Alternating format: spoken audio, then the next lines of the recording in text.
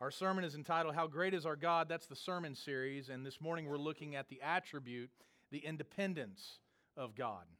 And so, as I mentioned last week, we're starting a new sermon series, and we're going to be looking at a variety of attributes. Some of those are incommunicable, meaning that those attributes do not translate to us personally.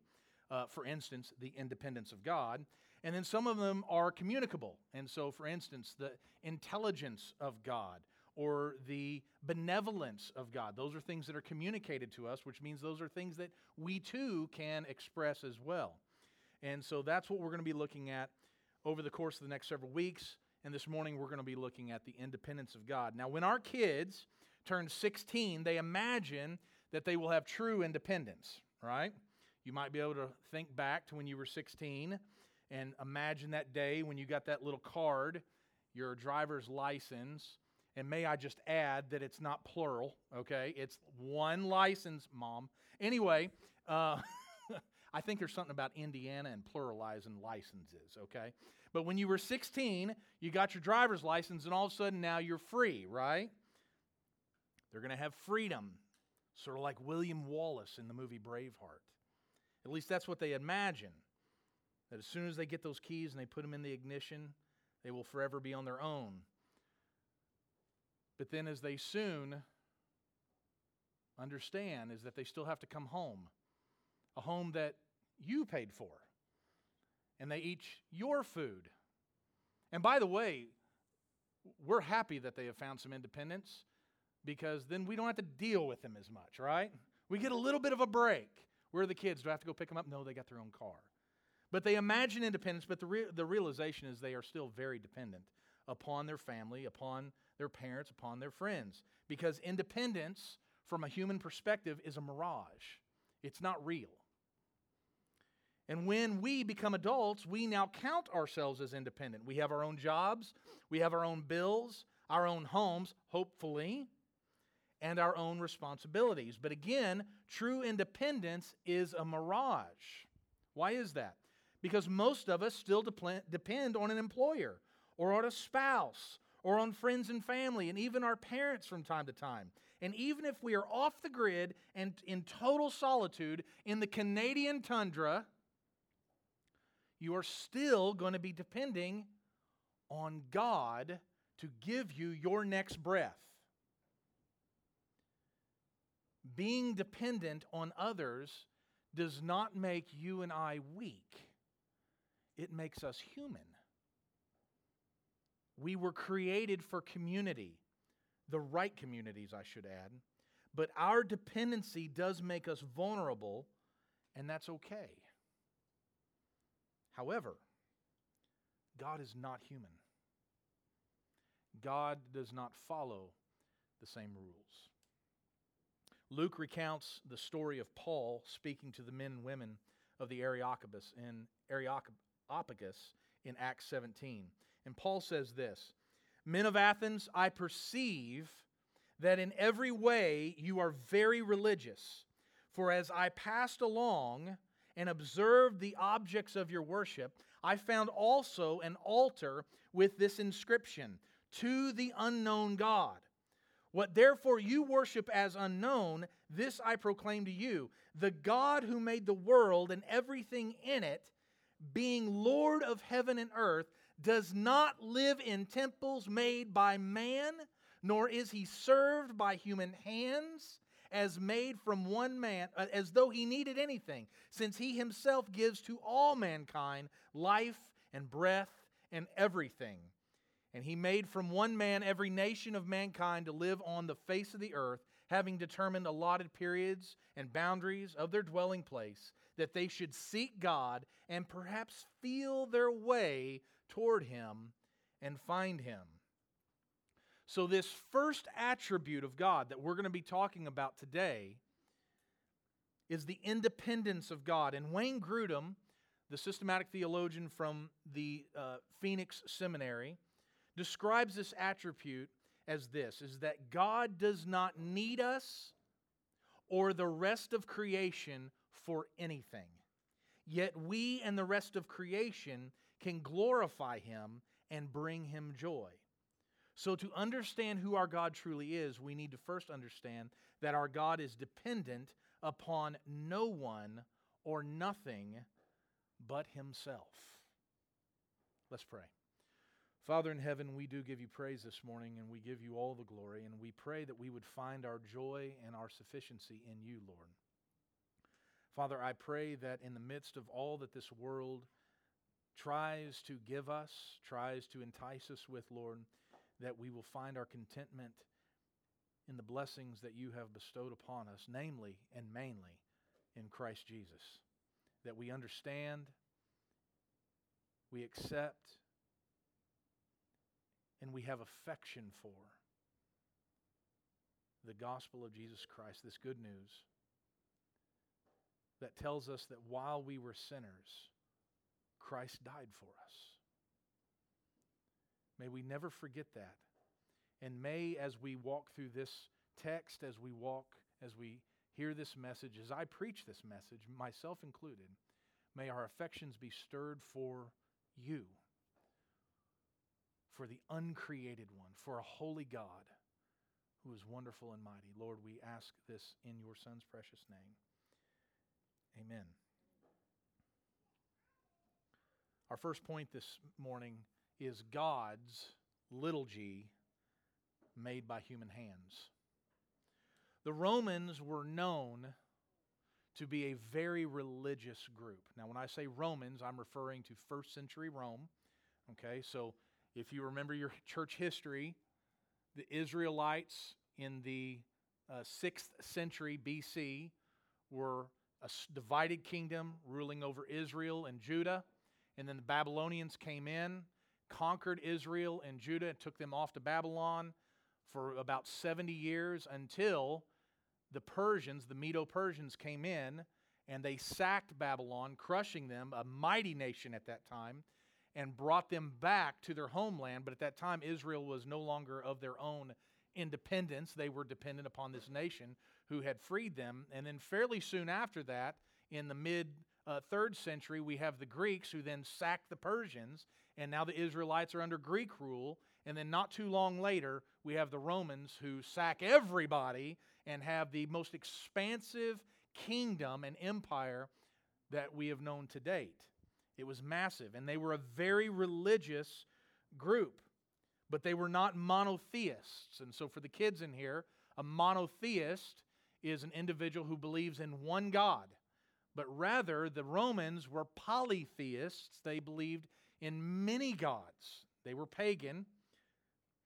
The Romans, in fact, had 12 major gods, whom we get the name of many of our planets, like Neptune and Mercury, Uranus. All of these different planets were named after these gods, but they also had numerous minor gods and goddesses. And in Roman culture, it was practiced to construct these deities or these idols that humans would make by hand, and then they would worship these idols. These statues were made of all sorts of earthly materials. They were made of wood, stone, and even precious metals. But these idols would rust and they would decay. Many of these statues would be weathered by elements, which means that they would have to be cared for by human hands. They would have to be put in temples in order to be protected. It sounds like a mighty God indeed that gets a little bit roughed up by some wind and rain, right? These idols were not just representations of the deities, but they were in fact extensions of the deities themselves. Therefore, they had to be maintained. Now, furthermore, like what was referred in this passage, these Romans erected an idol to an unknown God. They erected this idol to an unknown God, and the hypothesis was that considering that there were so many different gods and goddesses that they were indebted to, it would make sense that they forgot one, that they may have missed one. There might be a god or goddess out there that they forgot and that they neglected. And so what do? They cover their bases, right? So they build another idol and they say this is the idol to the unknown God. Smart move if you're a pagan. Now, before we scoff at the Romans, because that's easy to do, right? We scoff and we laugh and we jest at these polytheists for what we believe to be silly. We need to be really careful because remember, the Israelites, very quickly after they were relieved from their captivity in the Exodus from the Egyptians, constructed a golden calf to worship. The Hindus have a massive temple in the state of Kentucky. I've been there. It's a massive temple in Kentucky with the most ornate deities you've ever seen. It's off to the side, sort of in the woods, and when you pull up to the gates, it is a massive construction. And when you go in, there are these massive deities. That's exactly what they call them. They are the gods, and there are people in there worshiping and sacrificing to all of these deities, providing incense and floral arrangements and food items, all of these things to these deities. And many Christians, even in Kentucky, have shrines built. Yes, they do.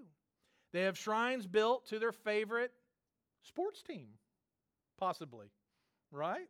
That's what we do, right? And you may say, well, that's just, to celebrate, that team or something like that, and we get excited. I've had that too as well. But how many of y'all, now nobody lie now, okay? It's Saturday and it's game day, all right? And then all of a sudden, what do? You put on that sweatshirt that you haven't washed all season because it has what? It's lucky, okay?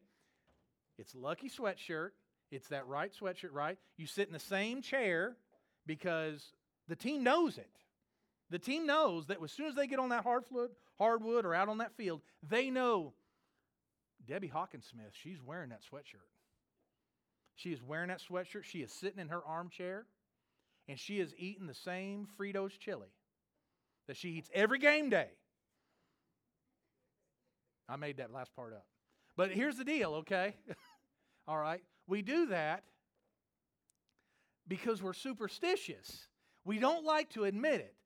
We're kind of like Michael Scott. We're not superstitious. We're just a little stitious, right? But no, we're superstitious, and we believe that somehow our activity is going to bring our team victory. Now, here's the thing. I'm as patriotic as it comes when it comes to sports. But the reality is this, is that kind of behavior is not too far off some of the behaviors that the Romans were doing. The reality is that in all of these pagan religions, all of these gods and goddesses have deficiencies and dependencies. They can be hurt, they can be weakened, they have to be maintained by human hands. And finally, not all of these gods and goddesses are even known. And these gods and goddesses had a beginning, and many of them came to an end. These gods do not have self-sufficiency or independence. What kind of God needs human hands to maintain them? Well, not our God. Not the one true God. Paul states this, again from Acts 17. The God who made the world and everything in it, being Lord of heaven and earth, does not live in temples made by man, nor is served by human hands as though he needed anything, since he himself gives to all mankind life and breath and everything. Our God is not dependent on anyone or anything. He does not need a statue built by human hands. He does not need a temple or a home constructed by human hands. He does not need, nor is he intimidated by other gods or goddesses. Our triune God, one God in three persons, stands alone in all creation. Stands alone. Our God was not created. This is what it means by the fact that our God is independent. Number one, our God is not created. You see, Zeus, all right, Zeus was created. Now, you may not know Roman mythology, okay? So I'm going to share just a little bit with you to kind of give you a little bit of background. Zeus was created by his father, Kronos, who was fathered by Uranus, who was created by Gaia, who was one of several deities. It just keeps going back and back and back. And it even says in Roman mythology that she was created. But our God does not have a beginning, and he will never have an end. Numerous mythologies tell of stories of gods and goddesses being defeated and killed, often in gruesome ways. And for instance, Kronos was murdered by Zeus, his own son, when Zeus gutted Kronos to retrieve his siblings. Kronos was a guy. A little gender confusion all the way back then, right? Our God is the uncreated one. If you push a humanist or an evolutionist or an atheistic cosmologist to their limit, they will have to admit that the universe has an unexplained beginning, unexplained to them. They have to. They have to say that there's a beginning. In order to follow physical natural law, they would say something had to have a beginning. This stuff could not just appear out of nothing. It had to have a beginning, or it defies natural law. They don't have an explanation for that. They have some really cute hypotheses, though.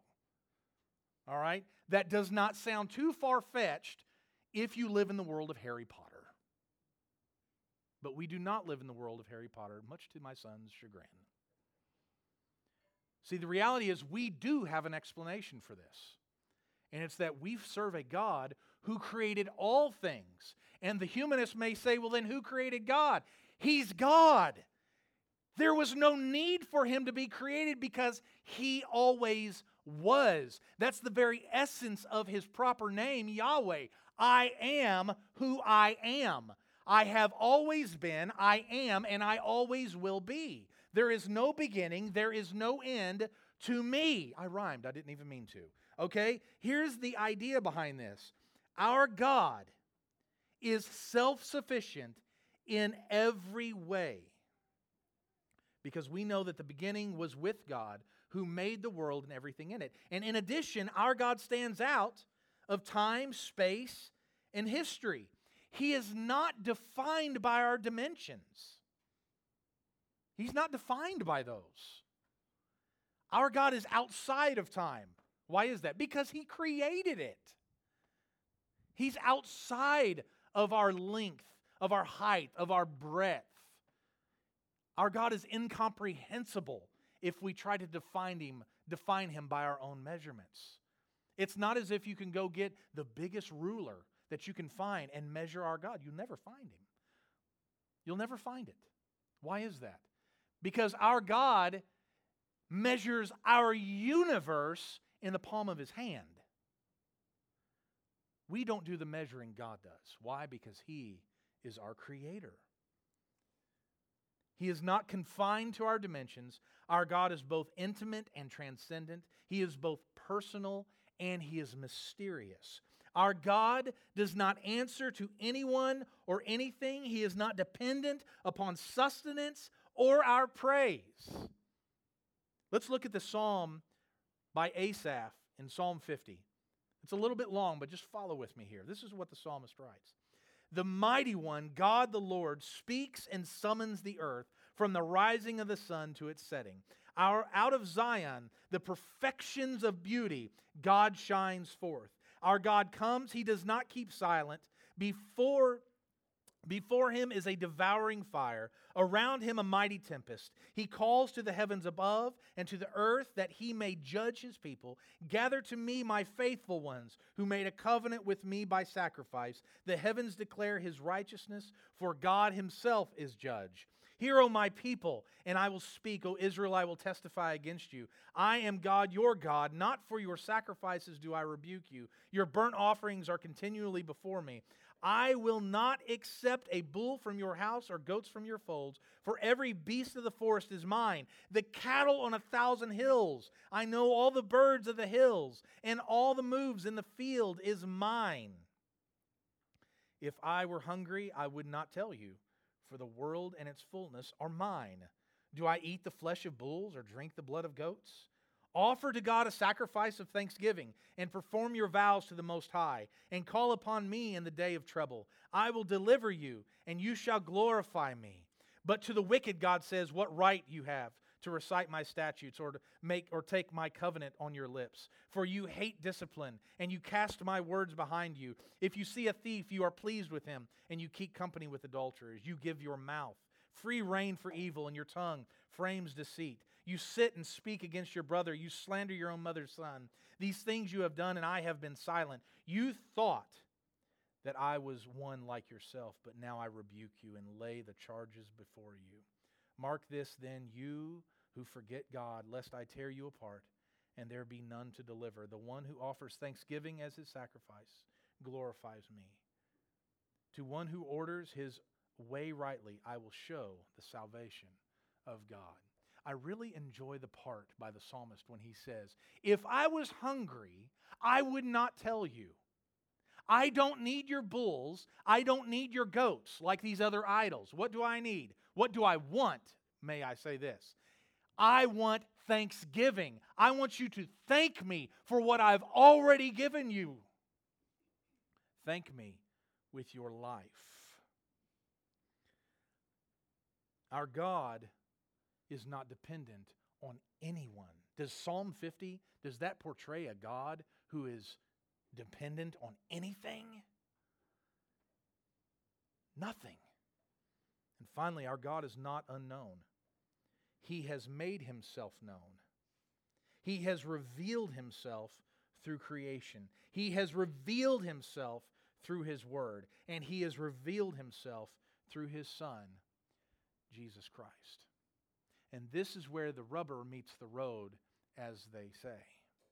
Because this is where many in the world like to dispute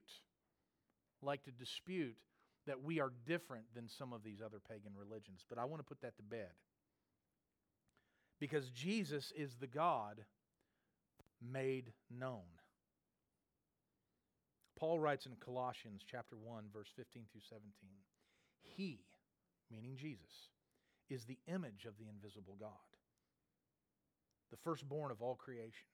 For by him all things were created, in heaven and on earth, visible and invisible, whether thrones or dominions or rulers or authorities, all things were created through him and for him. And he is before all things, and in him all things hold together. That is Paul speaking of Jesus. Now, to me, that does not sound like Jesus is just some other guy. It sounds as if Jesus is a creator God. It seems as if the Father spoke and the Son creates. It seems as if everything in our midst is held together by Christ. He is not just our Redeemer. He is our sustainer. And when I say sustainer, I don't just mean that He maintains your salvation. I mean He maintains you. If it were not for Christ, you would fly apart at the seams. You'd be a mess of elements and atoms and bones and muscles flailed about. But because of Christ, He holds us together to maintain the integrity that God the Father has ordained in His providence. Does that passage sound like a God who is dependent upon anything? I know that we can get in the mud talking about the Trinity. I understand that. It is and will always be somewhat of a mystery. How can we have one God, but in three persons? Well, this is exactly how it happens, because God said so. That's why. God said so. So in your free time, when you pull out all your books in the Bible and all these things, and you are going to try to wrestle with this concept of the Trinity, I'm going to come up with the perfect analogy. I'm going to come up with the perfect metaphor. I'm going to come up with the perfect way of explaining their Trinity.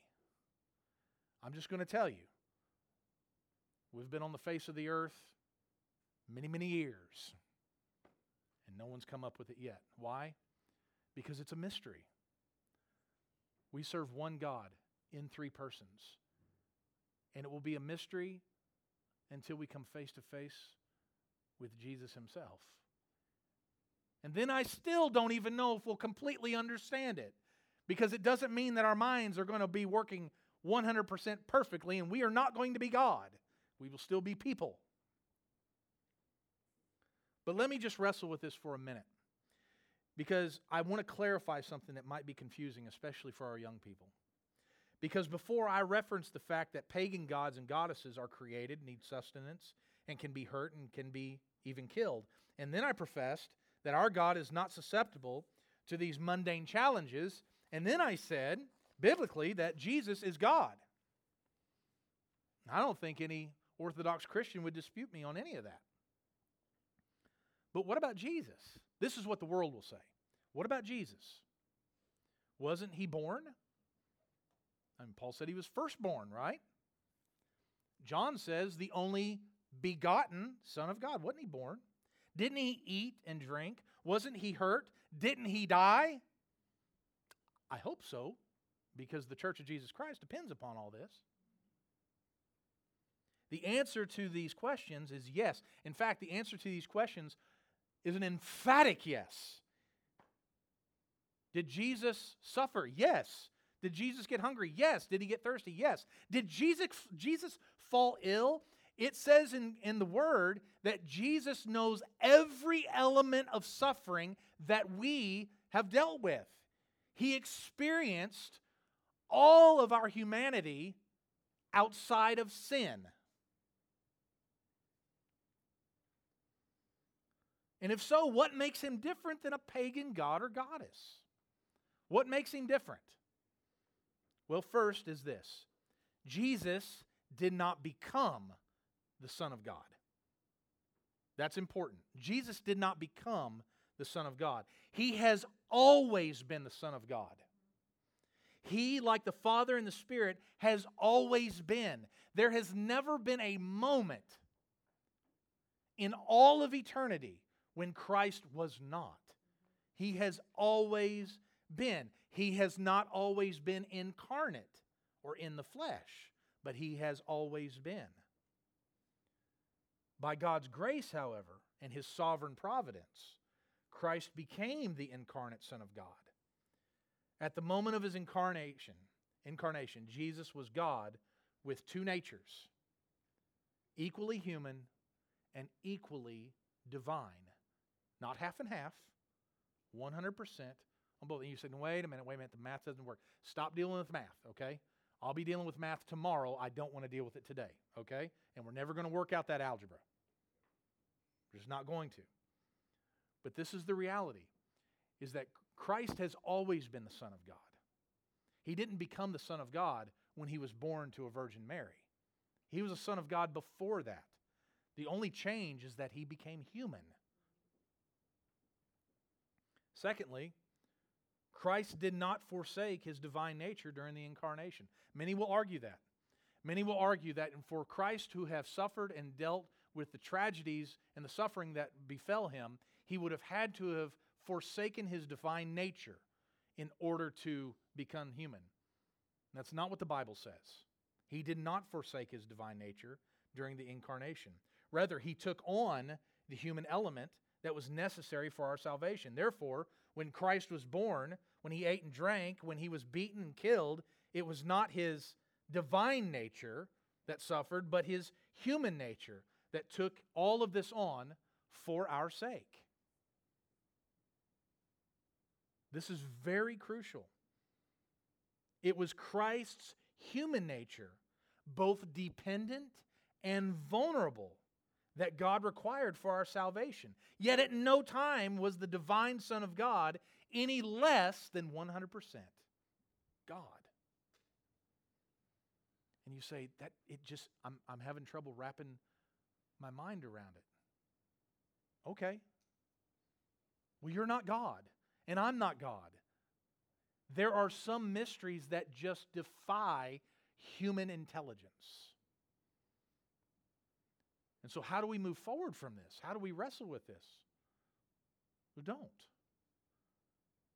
Trust the Word. God revealed Himself in nature. He revealed Himself in Christ. But He also revealed Himself in His Word. And if God is faithful, His Word is faithful, and we trust His Word. It is a mystery. And that is the mystery of our God. He did not need to save us. He did not need our eternal company in heaven to be made complete. Let me restate that. God does not need you. He does not need you. He's perfectly fine without you. He is not deficient in any way. Rather, God wants you. He wants you. He wants to spend eternity with you. He wants to love you. He wants you to enjoy Him for all eternity. He has always been and will always be complete regardless of our presence. I believe that sometimes we think we are so important to God. Like, I'll just make it personal for a minute. If I wasn't here, I don't know what God would do. I don't know what God would do because I'm very important to God. He wouldn't created me if I wasn't important to God, if God didn't need me somehow. I don't know if I don't do this, if I don't work long hours, I mean, what's God going to do, right? If I don't forsake all these other things and do this, I don't know what God's going to do. God's going to be missing out. Folks, if I drop dead in the next 30 seconds, God's still God. God's going to be just fine. God does not need us. He wants us. He wants to love us. He wants us to find joy in Him. But our sinful, prideful, self-centered minds calculate that as God needs. But God is not dependent on anybody, including us. God did not need us. He wanted us.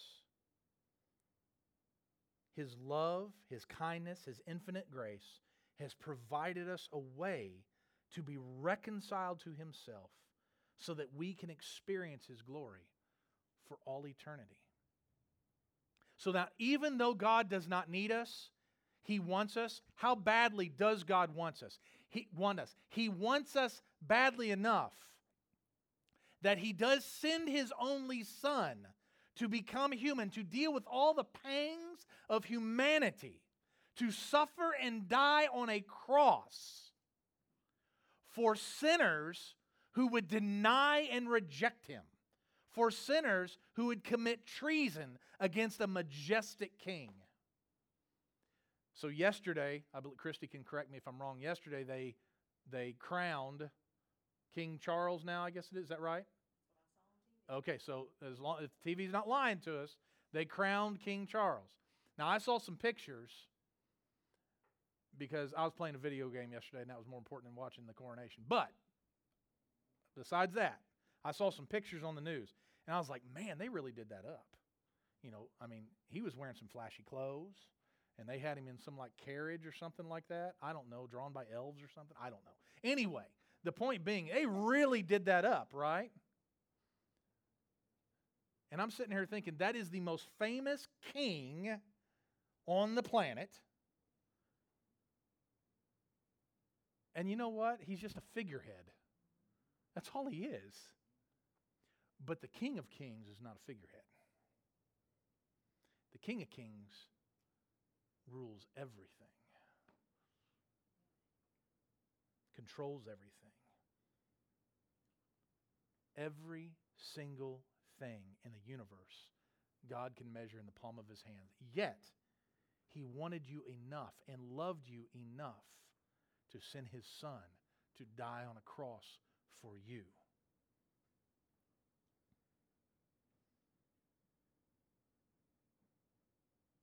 Who is like our God? Who would go to the lengths that He has gone for a people who have rejected and impugned His holy name? Certainly not pagan gods made of rock and wood. Certainly not shrines we build to our own greatness. Only a holy, almighty, uncreated, independent, wonderful, gracious, saving God who sent His only Son as our Redeemer. May we forever place our trust in Him. And to Him be the glory forever and ever. Let's pray. Father in heaven, we thank you. We thank you, and we are so grateful for your kindness to us. And Lord, I ask that you would forgive us for when we think too highly of ourselves and we put ourselves on a pedestal that is rightly claimed by you. Father, I pray that if there are those in here who do not know Christ, who have not experienced that wonderful, wonderful experience of salvation, Lord, that they would turn their lives over to you. They would believe in the one and only saving name of Jesus. Father, I pray that you would wreck us until we submit. May we become like Christ. And then may we live as Christ, seeing that dying is gain. Father, we love you. May we forever worship your marvelous name. And it's in Jesus' name we pray. Amen. Would you stand?